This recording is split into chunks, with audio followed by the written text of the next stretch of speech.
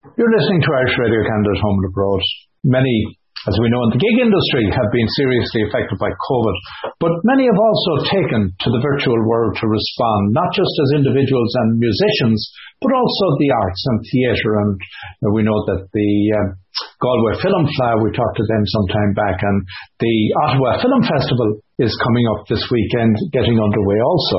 But the Everyman Theatre in Cork has a long history in theatre, and they have not stayed in the wings during this period. They've come out on the stage.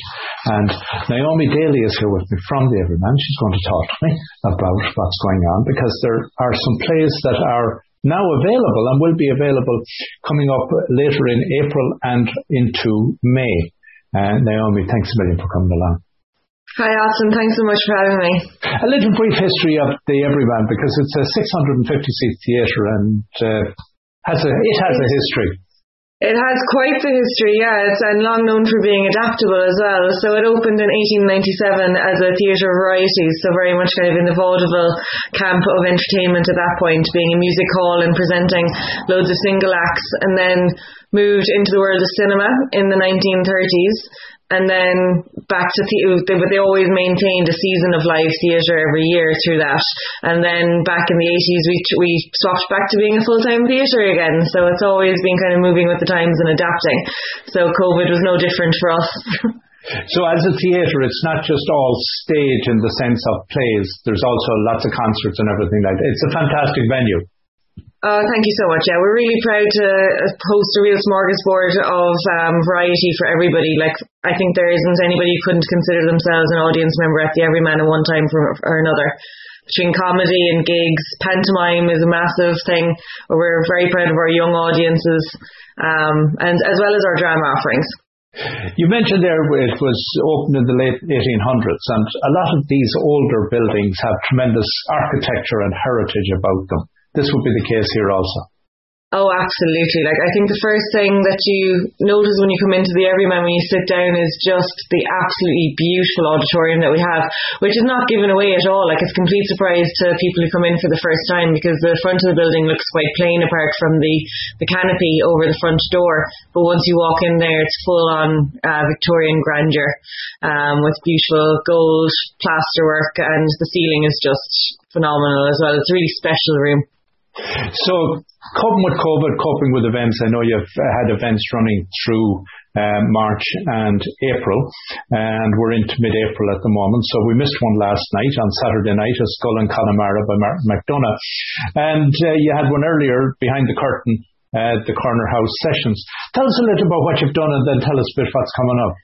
Yeah, so we're really lucky to have a really adaptable team at the Everyman. Really proud of the technicians who've kind of brought all of this, like the transition to online work, really seamlessly for us, and the local artists who've joined us on that journey as well. So we started with play readings back in October and November last year, and then we moved into live music.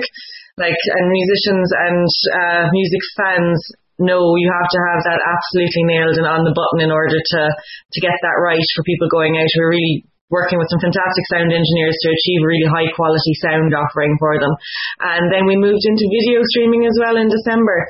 And we've worked with local writers and local musicians to figure out exactly what is the best way forward for them. Like, some plays really lend themselves to an audio broadcast. Like McDonagh last night was absolutely fantastic. It's hilariously dark comedy, and he's got such a way with description and words and like creating the character on the page that you can enjoy the audio show as much as you would enjoy the visual show. But then something like the Corner House Session, where we had those live musicians sitting in the corner of a pub with the fire on in the background, it just kind of creates that space that everybody wants to be in right now. So we're lucky. We're really, really lucky to be able to offer a really wide menu of entertainment for people. So Naomi, particularly, I'm interested a little bit on the readings that you did, the play readings. What kind of response did you get? And because I know now you can see how far you reach and how many people tap in. It's fantastic. We had a really wide variety of audiences from globally. We've had people down in New Zealand tune in. We've had many people over in Canada and the US. We've had people in South America. It's been phenomenal just to see how people are reaching out to the Everyman and connecting with us. Because of course you can sign up to the newsletter at everymancork.com from anywhere in the world and kind of be kept up to date on what we have on offer. And a lot of the stuff that we do goes out live, and it's very special to have those events, but quite a bit of it as well is also available on demand. So we try to make things available across 2 weekends usually, so that we give people ample opportunity to get involved and enjoy them when we can. And of course, while live is fantastic, it means that the global clock, it just doesn't necessarily work with everybody. It doesn't. Pesky time zones. That's right.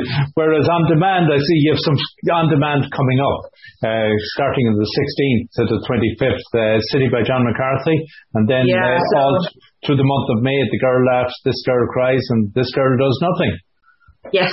So City is by John McCarthy, as you said. He's a local playwright who is absolutely, anybody who enjoys McDonagh will like John McCarthy. Very much in the same vein, that kind of dark humour, but a fantastic storyteller as well.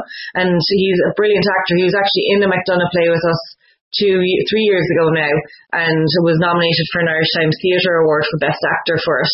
So he's a phenomenal performer as well. And this is just him, one man on the stage, telling 3 interweaving stories. It was beautiful and quite an experience to record it as well. So I'd encourage anybody to tune into that one. And This Girl Laughs, This Girl Cries, and This Girl Does Nothing is a beautiful piece of theatre for young audiences that we worked on recording with Graffiti Theatre Company, who are specialists in theatre for young audiences in Cork. So that's a real family show. It's a beautiful piece. I noticed that for some of the events you have a charge. Has you been able to generate revenue that has helped? Yeah, all of the money that we're making at the moment really goes back into hiring the local actors and artists that we're putting on the stage. And we've tried some that are donations, because the theatre is a charity as well at the end of the day. So people have been very kind and very generous in donating with us, which has been fantastic. And that's why we can continue to make this work now, because we're really focused on putting that money back into our local artists and investing in them. And that keeps the building open. It keeps the building alive as well. And I see you have Lisa Hannigan coming up on the 7th of May. We do. That's very special. We're very excited about that. That's the second in the series of Behind the Curtain, which is a series of live gigs that we're running with Islander, a music company that we've very long friendship with. And it's extremely exciting to welcome Lisa back onto the stage. So she'll be doing a solo gig on the 7th of May. Right. And that one's live. And have you any other ones in the pipeline? We do. We're working on our summer program at the moment, so we'll have some really special, really exciting announcements to make over the next couple of weeks. So I'd encourage anybody to sign up for our newsletter, and they'll get the first nod on anything that's coming up in the summer on that. And on our social media, of course. And Naomi, again, this is a good opportunity to make sure you spell out the website and where they sign up for the newsletter and the correct social media handles. Yes, indeed. So our website is www.everymancork.com, everymancork.com, and our social media channels are Everyman Cork on Instagram and Everyman Cork on Facebook as well. And Twitter? Are you Twitter? Twitter, we're Everyman Cork is on Twitter, I believe. Fantastic. Naomi, it's been great chatting with you, and I wish you every success, and I hope at some stage in the future when things ease out that I get to sit in the theatre and enjoy one of the productions there. Oh, that would be lovely. Thanks. Thanks so much for having me, Austin. Goodbye.